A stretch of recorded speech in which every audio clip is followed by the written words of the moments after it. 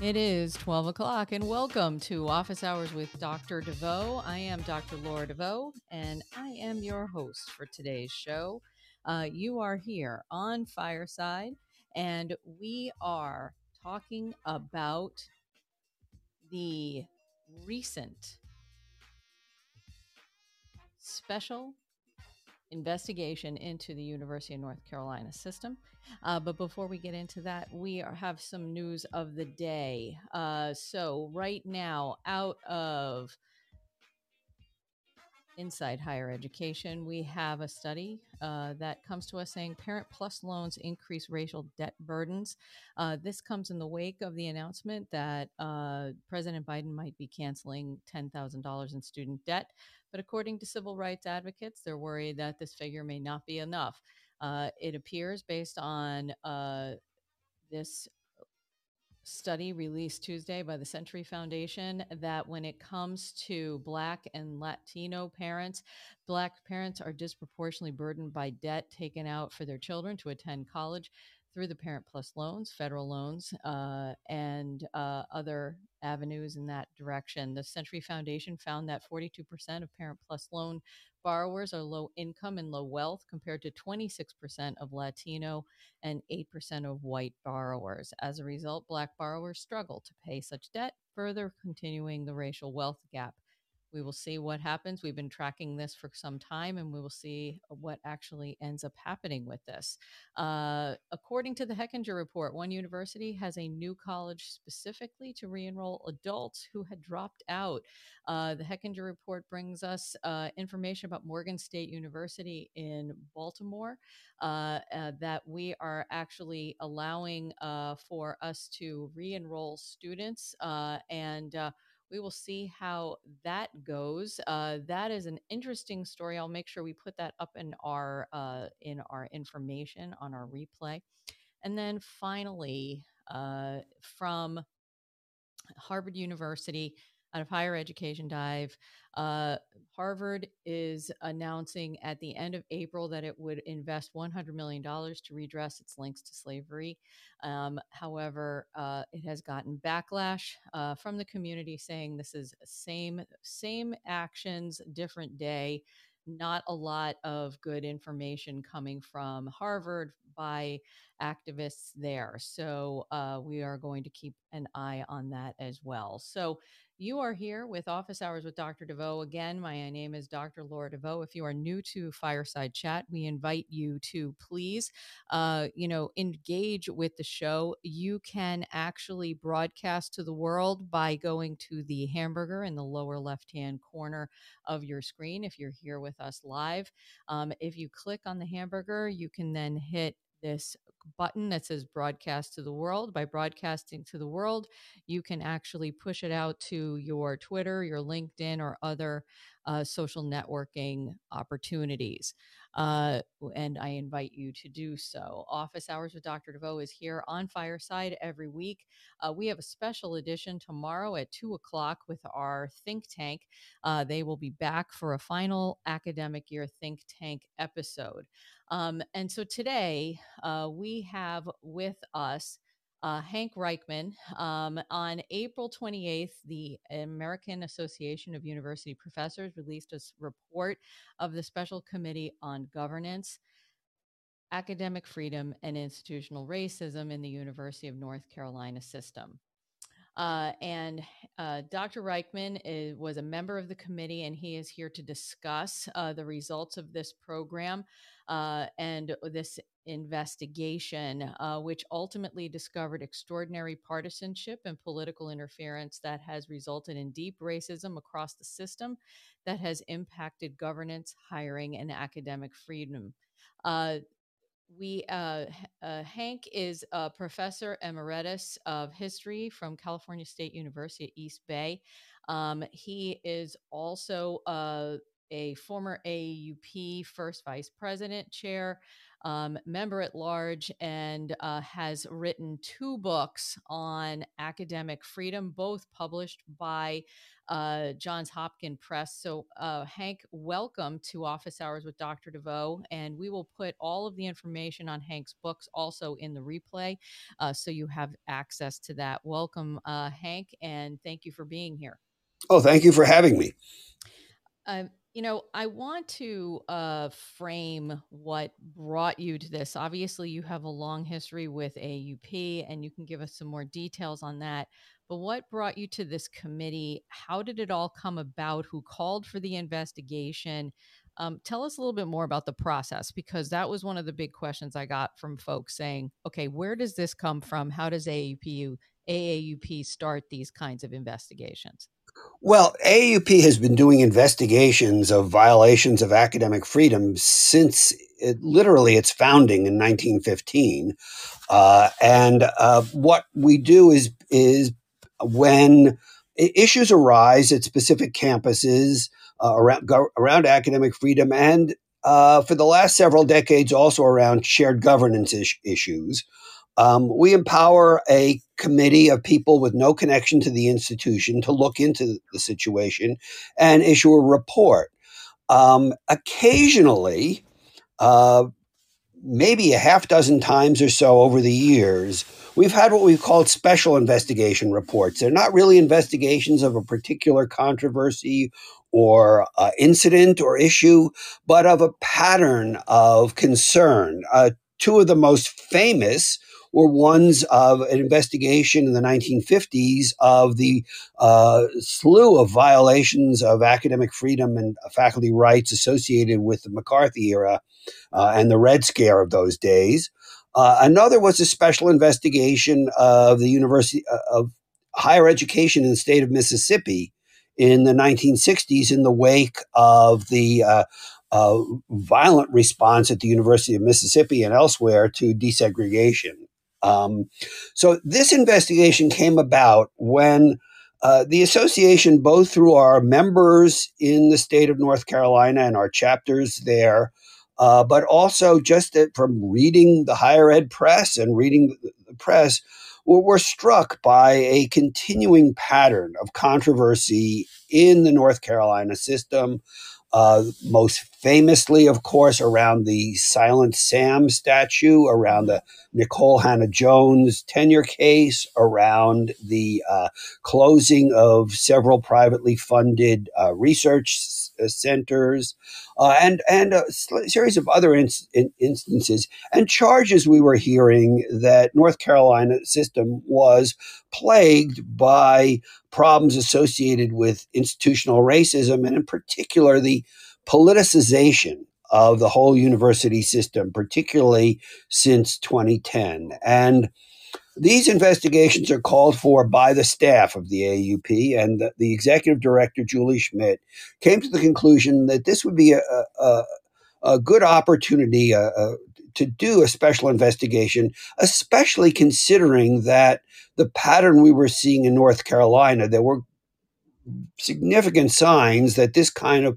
politicization of university systems was happening elsewhere. And of course, since we began the investigation, we've heard calls for similar investigations in Florida, Georgia, Texas, and elsewhere. So that's the context in which we made the decision to do this. And so a body of 8 people was put together, 2 co-chairs, Nick Fleischer, a professor of linguistics at the University of Wisconsin-Milwaukee, and Afshan Jafar, a sociologist at Connecticut College, were the chairs. I was asked to serve on it in part because of I've had experience with these investigations as well. And we conducted via Zoom interviews with dozens and dozens of people all over the place. Not everybody participated in every interview. And then we wrote up the report, shared drafts of different sections among ourselves, and eventually submitted it to the staff of the AAUP. I appreciate the detail there because I think it's important that folks understand how the AAUP engages in this, how they are contacted by members, how they actually bring people in from around the country that have an expertise in this, that the investigation goes on in a very particular way. So that really adds some insight to this. You'd brought up a few of the, kind of the things that kind of were the final dominoes, so to speak. So you brought up the Silent Sam statue, as well as a couple of faculty hiring and promotion matters. And I want to spend just a little bit of time on those examples so folks understand kind Mhm. of what was happening. And again, one of the things that's important here is this is a state system. This isn't the flagship only. There were issues across the system, right, Hank? Yes, very much so. And in fact, the problems we believe, I think it's a conclusion of the report, stem from the intense ideological and political role being played by the system-wide board of governors. North Carolina, every state system is a little unique in its governance, but North Carolina's system has a peculiar thing where the system as a whole has a board of governors, but each of the campuses has its own board of trustees. Mm-hmm. And uh, we believe the problems stem from the Board of Governors, which is now appointed solely by the legislature. And since at least 2010, the appointments have been intensely political. Now, such appointments are always political, no one denies it. Right. But in the past, in North Carolina, as in most states, the effort had been made to put some sort of balance and to get people on the board who didn't see themselves as political agents of the governor or the legislature. In North Carolina, it's now exclusively the legislature, Mm-hmm. uh, but who saw themselves as custodians of the system. Okay. And brought to it, of course, their own political approaches and backgrounds, which is totally appropriate. But we've seen that, and now that has passed down unevenly, I believe, to the different boards of trustees at each of the campuses. So, Mm-hmm. so we did find this to be a system-wide issue. Although I will say this: that some elements, some places in the system have so far been more impacted than others. Clearly, the flagship campus at Chapel Hill has Mm-hmm. been a focal point for much of the controversy. But other campuses, Appalachian State in particular, I did a lot of the interviews with Appalachian State Mm-hmm. faculty, and some very real issues there. Although there are some of the other campuses where so far they've managed to avoid some of the worst stuff that we uncovered. Okay. And so the Silent Sam, let's talk about that a second. This was at the flagship, and there was a statue called Silent Sam. It once stood in the middle of the main campus. This is from a story from NPR, and I'll provide a link to this for folks who are listening to the replay. And it allows for us to look at the University of North Carolina system, or sorry, Chapel Hill announced that they were taking this statue down, and it created this. It was a surprise removal. Was ordered on a Monday by the chancellor, who also announced that she was stepping down. Um, and what about the announcement? What about the timing? Really, kind of got everybody going on this, Hank. Well, let me backtrack a little bit to some of the background Okay. because this statue is of a Confederate soldier. It was donated by the Daughters of the Confederacy in the early 20th century. At its founding, a then trustee of the institution, a leader of the Ku Klux Klan, made an atrociously racist speech Mm-hmm. about his great pride in, as he put it, whipping a Negro wench. This is the kind of background of this statue. Right. And it's been an item of controversy at least since the 1960s on the campus. Periodically, there's been demonstrations, been defaced. Beginning around 2011 or so, there began to be a consistent campaign among students, many faculty members, and others in the community as well for the removal of the statue, that its time had passed. This is not the message that a university should be sending, a university that wants to be inclusive, that is no longer segregated, etc. And there was considerable resistance. Eventually, in 2018, the statue was toppled by protesters Okay. and removed. And the decision you refer to by former Chancellor Folt was to remove the base of the statue and all signs of it, to basically acknowledge that this thing was just never going to go back up. Okay. And there had been a proposal earlier to build kind of a museum for it for $5 million, which even the Board of Governors, who wanted the statue back, balked at the cost. But not at the background, but balked at the cost. Yeah, I mean, it was like, but it was a crazy idea. Is like, why take it down and then in order to re-erect it? I mean, as one of the students put it, it's like we'd be the only institution not only to like fight to maintain one of these controversial statues, but to actually re-erect it. So when Chancellor Folt took that move, it was clearly going to run afoul of the Board of Governors, and she coupled it with her resignation. And she's now at the University of Southern California, where she is I think she's the president now at USC. But this didn't bring an end to it, because the system surreptitiously negotiated with the Sons of the Confederacy a deal where the Sons of the Confederacy would sue the university, and then the university would settle literally 2 minutes after the suit was filed, the settlement, which of course had been negotiated in advance, to give them $2.5 million to take the statue off the university's hands.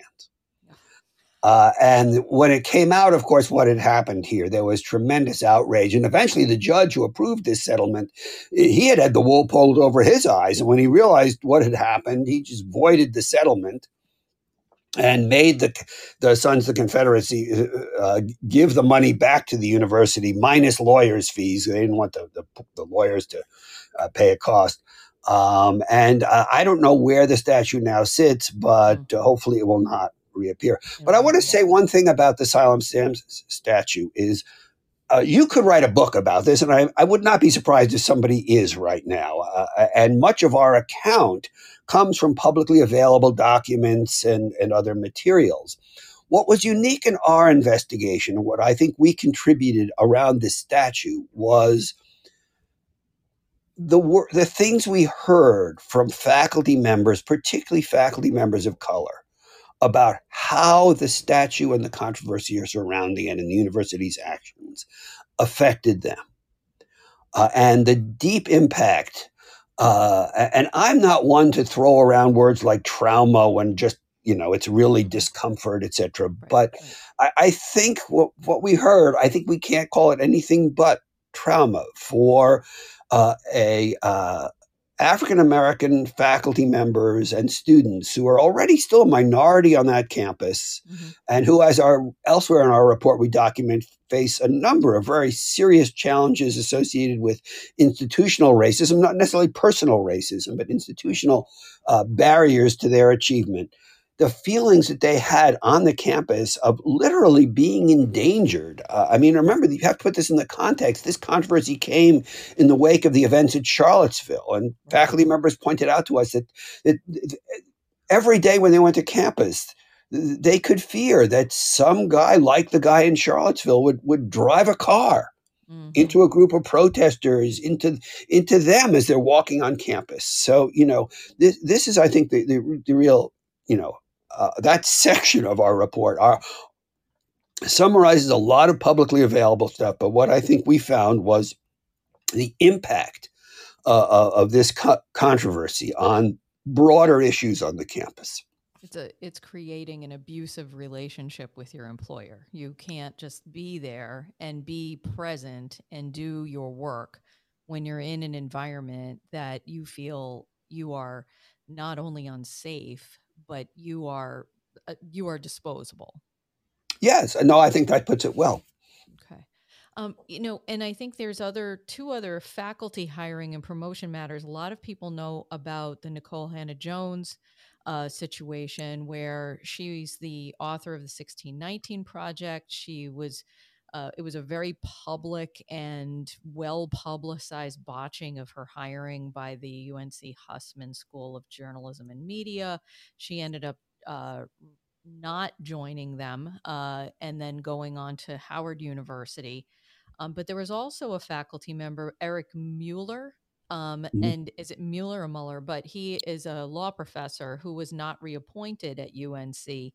And he's a very outspoken person, correct? Well, it was not that he was not reappointed to his faculty position. I mean, he Okay. still is on the law school faculty there. But for a number of years, Eric Mueller had served on the board of advisors for the University of North Carolina Press, one of the most prestigious university presses in the country.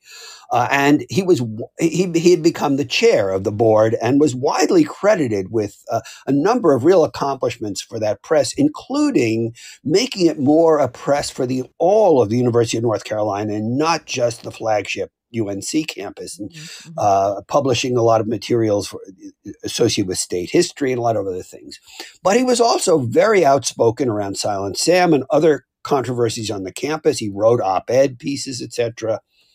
And he was going to be reappointed to the board and reappointed as chair. And it was a normal thing. This is just sort of a sort of, standard procedure. The board of governors gets to rubber stamp the appointment. And it wasn't approved. And they made no public statement about why, but everybody knew that it was in retaliation for his public comments. Now, he's still a faculty member. And we interviewed him and we asked him about what this meant, because our concern, mine in particular, my concern was that UNC Press famously publishes a lot of material in history of race, in labor history and other things that are very well known. And I was afraid that the board would now come down around the content of what the university press published. And he said, as far as he can tell, that has not happened. Okay. He said, but he was afraid, as he put it, that what if this is about more than just, as he put it, one loudmouth law professor? Right. And so that was the concern. And of course, this pairs with the closure of the Center for Poverty Law at the University of North Carolina, headed by another law professor, Gene Nickel, and done also in retaliation for Nickel's articles, as he was basically given a message, privately: stop writing op-eds criticizing the legislature and the board of governors, or we're going to close your center. Well, he wouldn't stop writing them, and they closed his center. So, you're talking about retaliation. You're talking about a lot of things that are pointing to this idea of where the political overreach is happening, right? Where people are feeling that either the boards or people influenced by the boards are stopping academic opportunities from continuing in these environments, right? And so when you think about retaliation and you think about the issues of retaliation, were there other examples out there besides the ones that you've listed? And is it now pervasive that people feel that across the system that retaliation is common? Well, let me put it this way. The report has three major sections to it. One on academic freedom. Well, one on governance, which is our biggest, we feel the biggest problem associated with the thing. Second on academic freedom, and third on institutional racism, which is very linked with the governance failures, I think. And on academic freedom, we cover a number of cases, obviously, the ones we've just been talking about, a few others. But we also point out that many faculty members told us that they thought they did have academic freedom. That there had not been any attempts to control their research or their teaching. However, many of them felt that there was a chilling effect from these bigger controversies and from the lack of governance and the lack of feeling that faculty members have a voice. And so the way we put it in the report was that while we were not going to recommend that the AAUP censure the institution for violations of academic freedom, even though in these specific cases we clearly think there were ones, but rather that the atmosphere for academic freedom is in jeopardy. Unevenly throughout the system, I think. Okay. And, this is the problem, is for every big case, and we see this everywhere, and this is one of the reasons we do our investigative reports, is not so much because they're the only cases, but we want to highlight some of these things because of the potential chilling effect that they have. And that's our concern, I think. There are some instances that we were told about that we did not put in the report. One, in fact, was included in an early draft in the report. When the report came out, it wasn't in there for reasons which I'm not quite sure of. I think in part just because it was getting too long anyway. There might also have been some controversy when we give administrations an opportunity to respond to our drafts. And sometimes we make mistakes and they correct them. And we say, okay, and there are a number of places in our report, or sometimes we just put it in a footnote. We say, they questioned this and here's what they said, so that we can be fair. And it may well have been that in this particular case that I'm thinking about, that it turned out there was another side to the story we hadn't heard. Perhaps not. Perhaps it just seemed irrelevant, or overkill. But there are a number of other cases. But again, the real issue is this politicization creeps through the system, and then the racial environment, the sense that faculty members of color feel themselves besieged, is inevitably going to impact their academic freedom, even if the besieging is not particularly around a specific academic freedom type issue.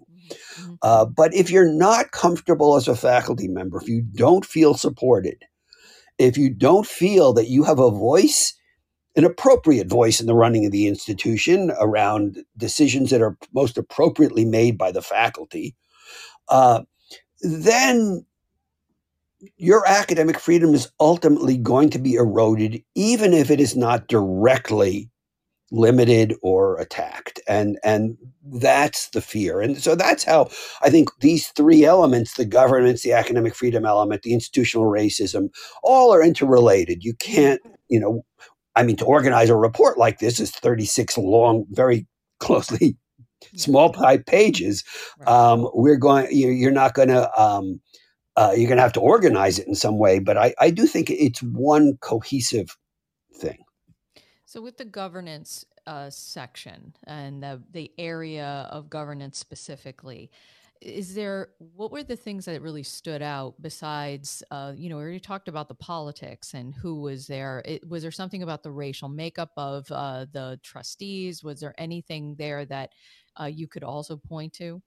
Well, we did in the institutional racism section talk about the racial composition of the trustees, that they are not representative. It's a little uneven. I think the historically Black institutions within the system, their boards of trustees are more diverse than elsewhere, not surprisingly. And there's 6 of those, correct? And we did find some things we acknowledge in the report where some of the problems associated with those campuses are being dealt with.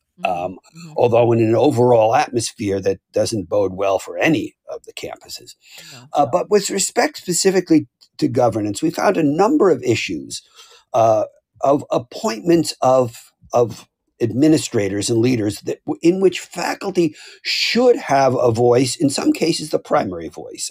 Take for one example, the appointment of the provost at Appalachian State University.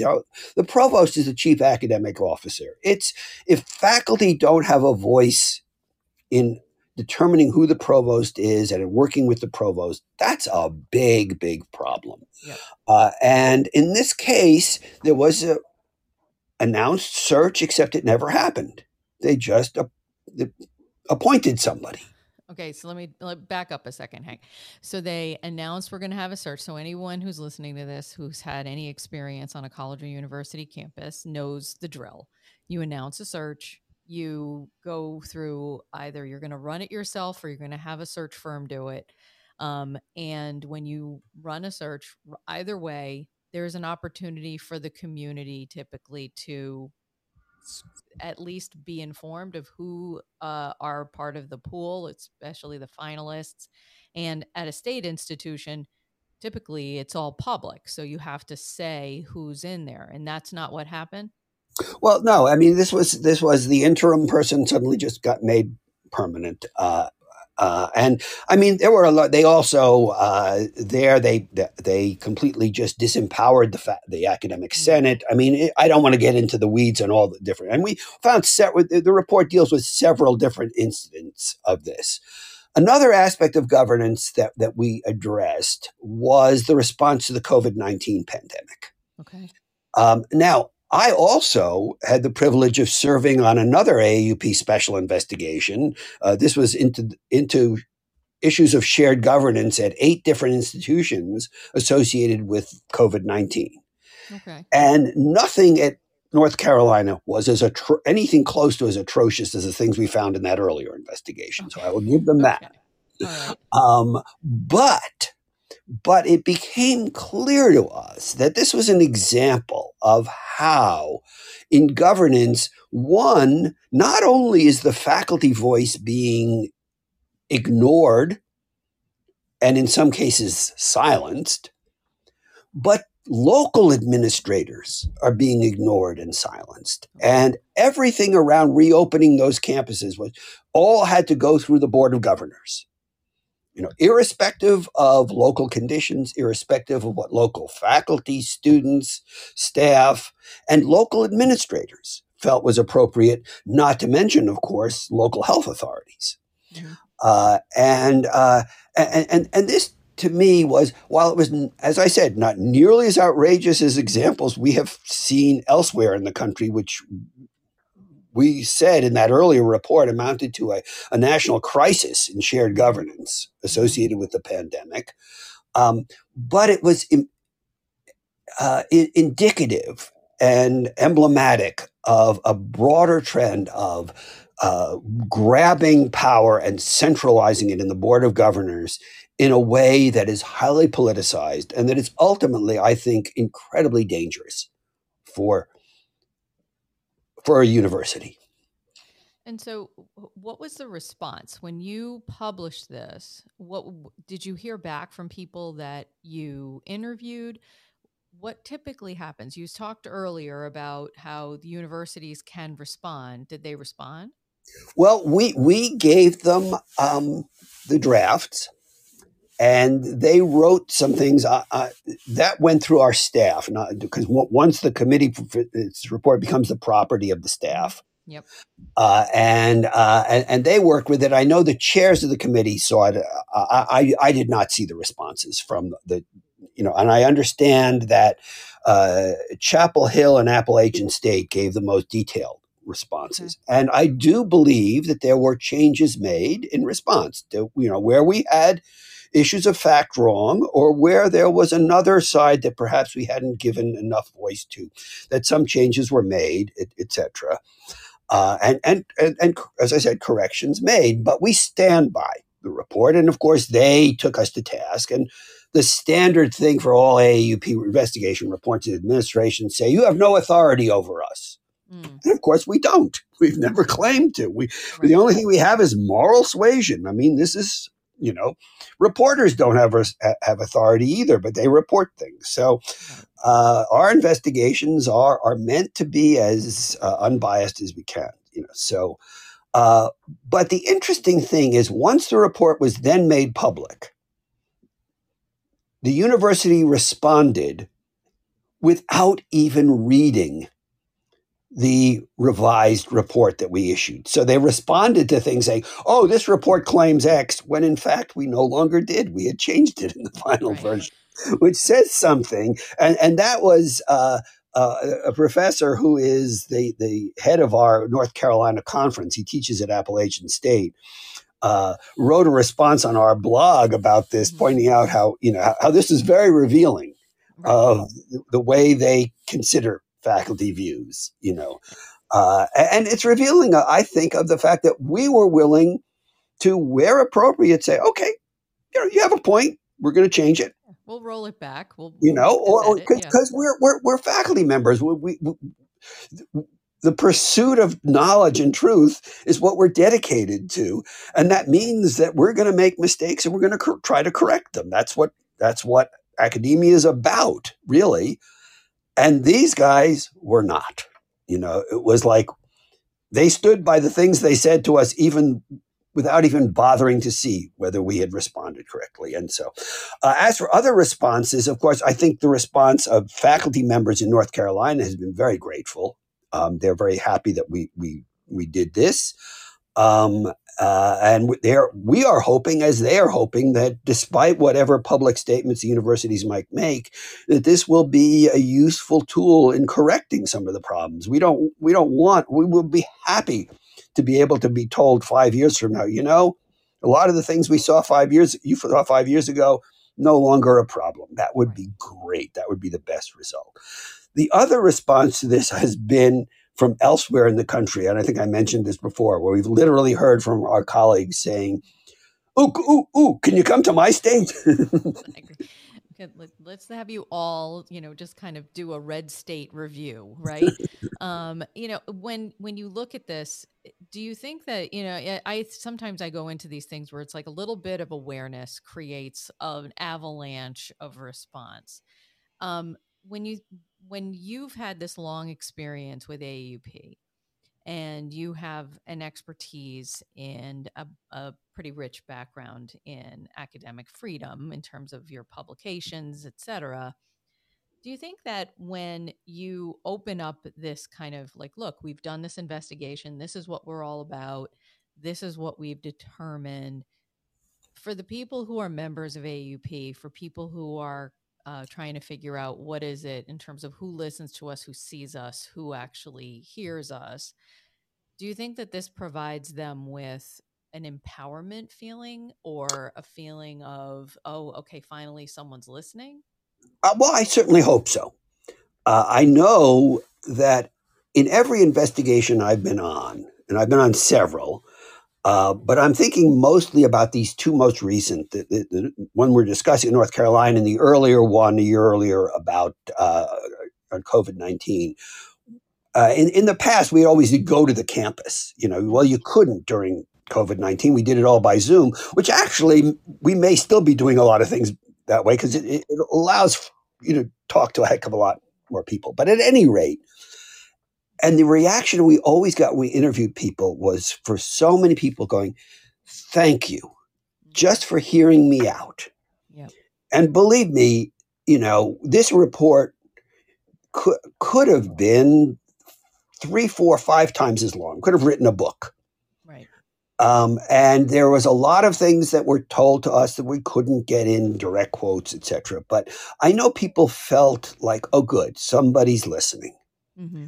Mm-hmm. And I will say this, that given the current situation in higher ed, the real crisis I think we've been in for the last number of years, what I would argue is the ultimate failure of the system of what some have called academic capitalism that has developed over the last 25, 30 years. We're seeing a renewed interest in the AAUP. A renewed interest in, where possible, unionizing either with the AAUP or with other organizations. And AAUP is now considering, and I believe probably will approve later this month, an affiliation agreement with the American Federation of Teachers, which will provide us with more resources and them with more expertise. I think there's been a growing interest. I know we've seen new chapters springing up in a lot of places, and membership has been growing. I think, we need more.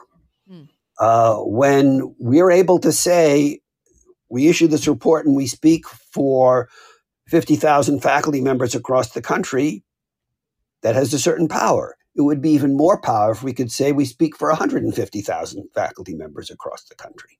Absolutely. We do what we can. I think that's great. And I think that actually adds a lot of perspective to this is that, your membership in these types of environments matter. Okay. And that it pushes legitimacy behind the work of the organization. So I appreciate that comment. We are here. This is Office Hours with Dr. Veau. We are here throughout the season. We're coming up at the end of our season, our first season. We've put together a lot of great shows. And we have several more coming up over the course of the remainder of the month of June. We have a special end of academic year think tank episode tomorrow at 2 p.m. Eastern time. I hope you're able to join us. We'll be talking about some of the issues that have kind of plagued us throughout the year, good, bad, or indifferent. That'll be tomorrow's show. Coming up in on the 15th of June, we have a special episode at 11 o'clock in the morning Eastern time on the war in Ukraine. We'll be joined by a member of the administration there at the University of Kharkiv, who's going to talk to us about what's been happening there on their campus. The University of Kharkiv has been around since 1805, and they are right now, their library has been bombed out, their residence halls have been bombed out. The university serves over 4,500 students, and is one of the preeminent medical training facilities in that part of Europe. So we're going to be hearing more about the impact of the war on that campus and what we can do to look into that. We also, at the end of June, will be joined by Nancy Hunter-Denny, one of the nation's top trainers and professional development gurus, and we'll be talking about how to put a personal kind of lens on your own professional development in the upcoming academic year. And we have a few other shows that are in the works that will happen before the end of June. And then we're going to take a quick break for the month of July for a little bit of a mini sabbatical, and we'll be back in August. So please be sure to follow me here on Fireside. And when you do that, you will get an alert every time I schedule a show. And you can choose then to RSVP and put it into your calendar. And so you will get an alert when that show goes live. Hank, you brought up that, right now we're at a crisis point in higher education. We have kind of reached our kind of low point in terms of public trust of higher ed. That beats up the faculty, beats up the administration. And so they're in a vulnerable point when it comes to some of these influences of politics on the outside, trying to manipulate or to overly control what's happening on the campus.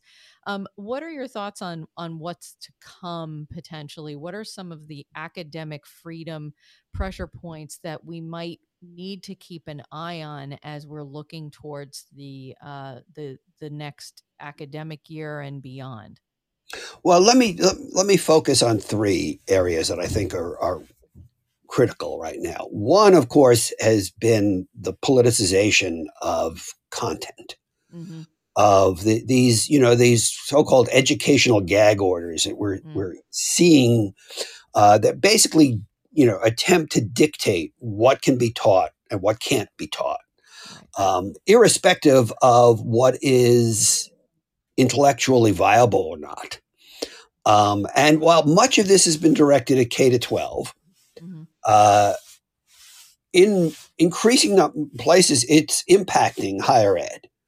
The so-called you can't teach critical race theory. Of course, that term has come to be, used to describe anything but what scholars actually call critical race theory. It's basically anything that teaches about race in a way that might be critical of white people. But I think this kind of thing, and it extends not only issues of race, but issues of gender. These attempts to politicize the content of teaching is the first and most immediate immediate crisis right now on academic freedom. And I think we need to, in this case, we need to develop what we developed somewhat in the late 1950s and into the 1960s, a kind of united front of administrations and faculty standing up to this kind of politicization. That will be hard, given that the legacy of the last 25 or 30 years or so has been increasingly academic freedom not being assaulted against the institution, but eroded by the institutions themselves vis-a-vis their faculties. Mm-hmm. Mm-hmm. So, and that brings me to a second area of challenge, which is, of course, one of the reasons for that has been that over the last half century or so, we've seen a steady defunding of public higher education. And a concentration of wealth in the hands of a few privileged institutions, in particular, some of the private institutions and some flagship publics, but not all. And an impoverishment of institutions that serve the broader public, minority-serving institutions like the one where I taught for a quarter century, the California State University system, which has been deeply underfunded. And the result of that has been a number of factors, but one factor I think has been critical has been a shift away from public funding toward private funding. And the search for donors and now donors are fine, and no one would claim that a donor should it be have to donate to things that they don't want to support. They donate to things they do want to. But what we've increasingly seen has been donors dictating not only what can be researched, but what can be taught, who can research it. And so we have these centers endowed by some of these right-wing think tanks, like funded by the Koch Foundation and others, which have mandated that students must read certain books. Ayn Rand has been, one of them. I think this is a real danger, that if we have donors dictating what is going to be taught, and this is a function. But the third area I want to point out, but I think is the single biggest challenge to academic freedom, has been the erosion of the tenure system. 40, 50 years ago, some 2/3 or more of all faculty teaching in four-year institutions of higher education, actually in all of higher education, including community colleges, were on the tenure track, by which I mean either they were tenured or they were probationary for tenure. And those who were not in the tenure system were often people hired to teach specific kinds of courses. They're practitioners. My favorite example is my wife is a criminal defense attorney. She used to teach a course at the law school at Berkeley in criminal trial practice, but she wasn't, a regular faculty member. It wasn't her main source of income. Well, now only a quarter or less of all teaching faculty in higher education are in the tenure system. And it's not just that they're all people like my wife. There are people who are teaching, some of them for as long as 20 years on term-to-term contracts without any protections of tenure. And this is tremendously endangering. And it's endangering also to the tenured faculty members because, not every tenured faculty member is courageous. But if you have a broad enough community of people protected by tenure, you're going to have enough leadership to stand up for the gadflies, for the controversial people, for the people who may not be personally the most appealing, but they're brilliant. That's who the system is designed to protect. And now that system is literally on the ropes, the atmosphere for academic freedom is limited. I mean, some people like to say, we in the AAUP say all faculty members, regardless of their status, are entitled to academic freedom. But that doesn't mean they have it. That doesn't mean they really are protected by it. And so this, to my mind, is the biggest danger we face right now. And I think we need to have a much more thorough defense of what tenure is and what it is not. It's not a guarantee of lifetime appointment. It's simply a guarantee that after a probationary period, you can only be dismissed for cause after a due process hearing before essentially what amounts a jury of qualified peers. Mm-hmm. Doesn't mean you can't be dismissed. And there are every day tenured faculty members who are dismissed for cause. What is cause? Well, failing to do your job. Right. Being completely unqualified in your field, sexual harassment, things like that. Those should be, people should be dismissed, but they should be entitled to due process rights. Yeah. And that's the system that has been eroded. And too often now people are dismissed just simply by, well, your contract is not renewed.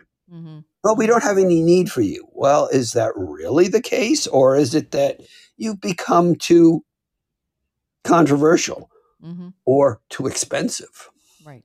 Well, and I think there's also, there's almost this, like, we have a few issues going on here. And I think that you're absolutely correct, is that what you bring up there is about tenure provides people, especially when they're very good, when they're qualified, they're doing their job, all that sort of thing. Tenure provides people with an opportunity to be a bit more courageous. And I appreciate your statement there. The issue that we constantly hear about, we hear about the fringe issues. Like, well, that person never was qualified, or that person was a known predator on their campus. Well, that person, I'm like, well, then where the hell was the administrative backbone to do something about it? Okay. Exactly. And so, we get hung up on these issues where you say, well, that was never dealt with. Well, that's a failure of the institution. The institution needs to be on top of those types of issues and deal with it. Okay. No, and look, I don't think people sometimes they get tenure, and it should be a difficult process. It should be a testing, a fair testing, but a testing.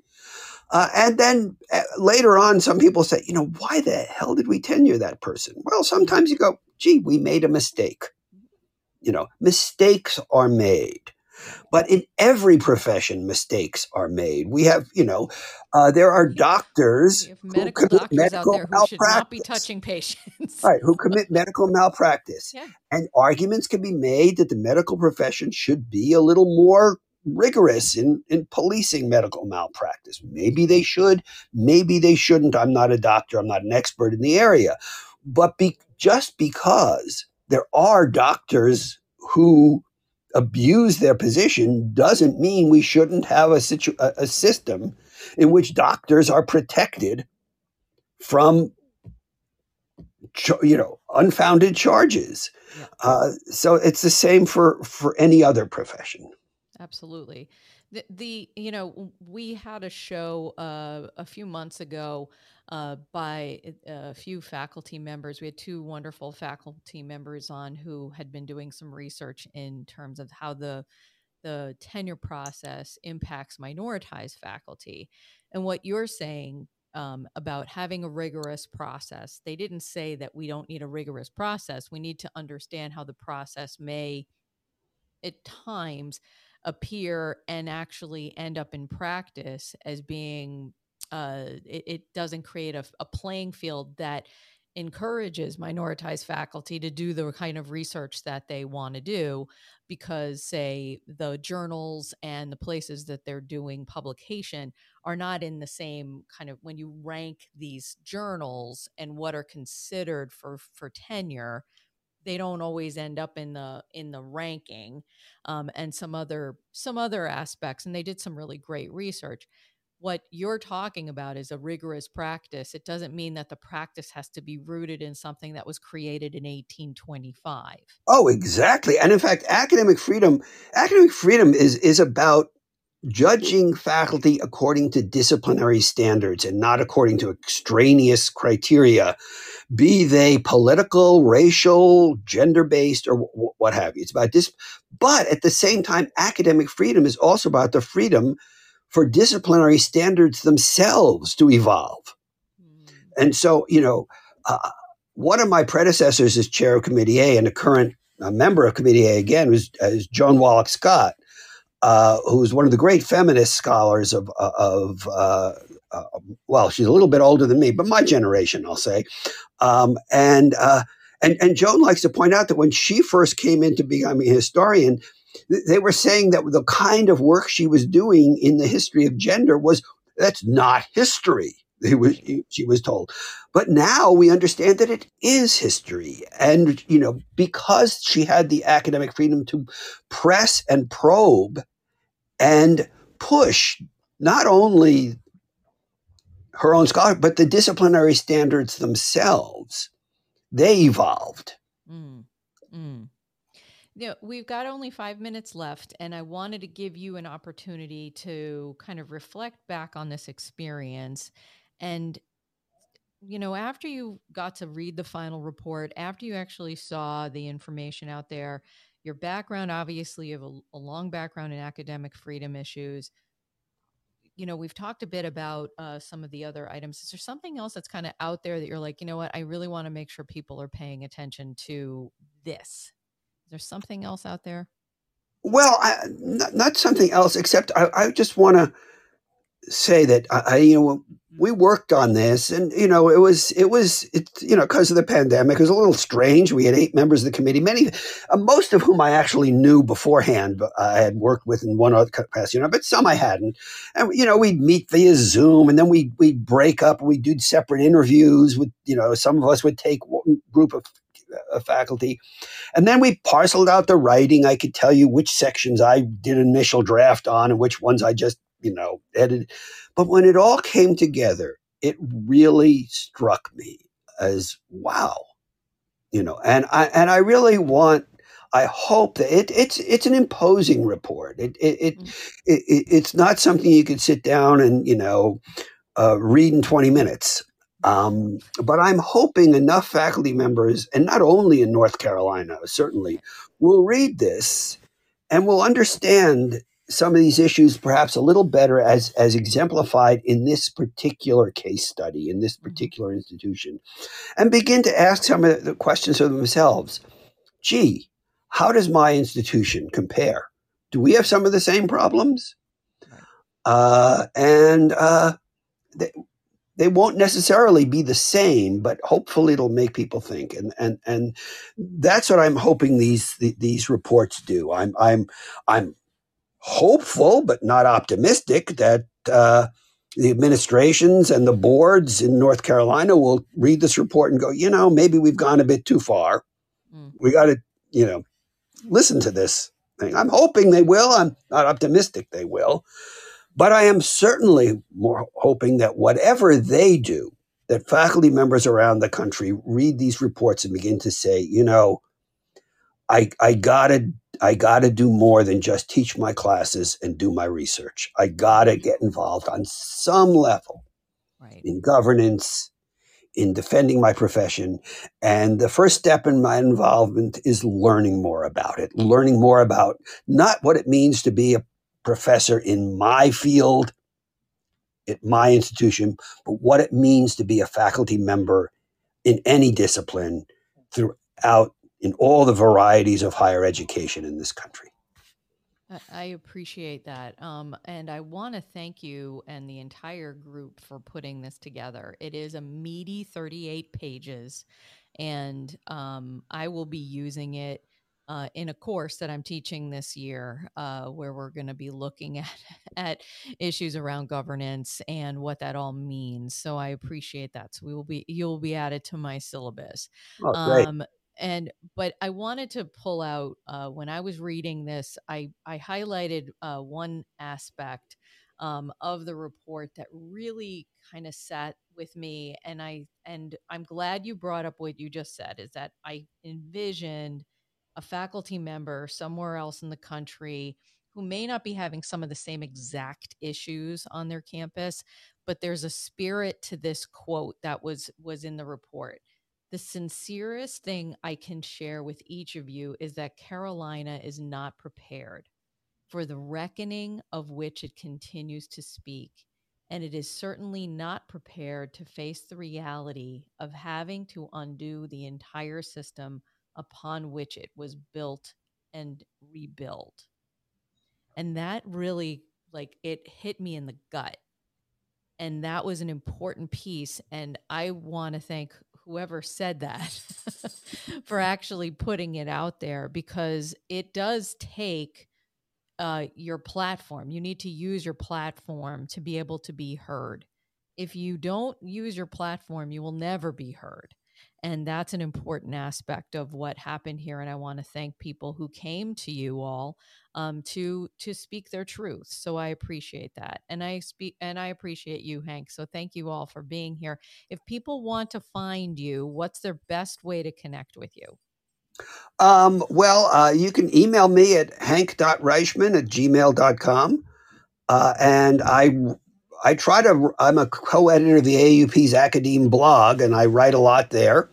Not so much recently, but I will again. And there's several hundred posts of going back the last 5, 6, 7, or 8 years. I'm not sure. It's academblog.org. We do a lot of stuff there, and go to the AAUP site. And if you're a faculty member and you're not a member of the AAUP, please consider joining. There you go. Well, there's your public service announcement for today. So everyone, thank you all for being here. I'll be back here tomorrow afternoon at 2:00 with our year-end think tank episode. And please make sure you follow me here on Fireside. And if you are looking for other ways to connect with me, my information is right now scrolling in the middle of your screen. Have a great day, everybody, and now go out there and learn something. Have a good one.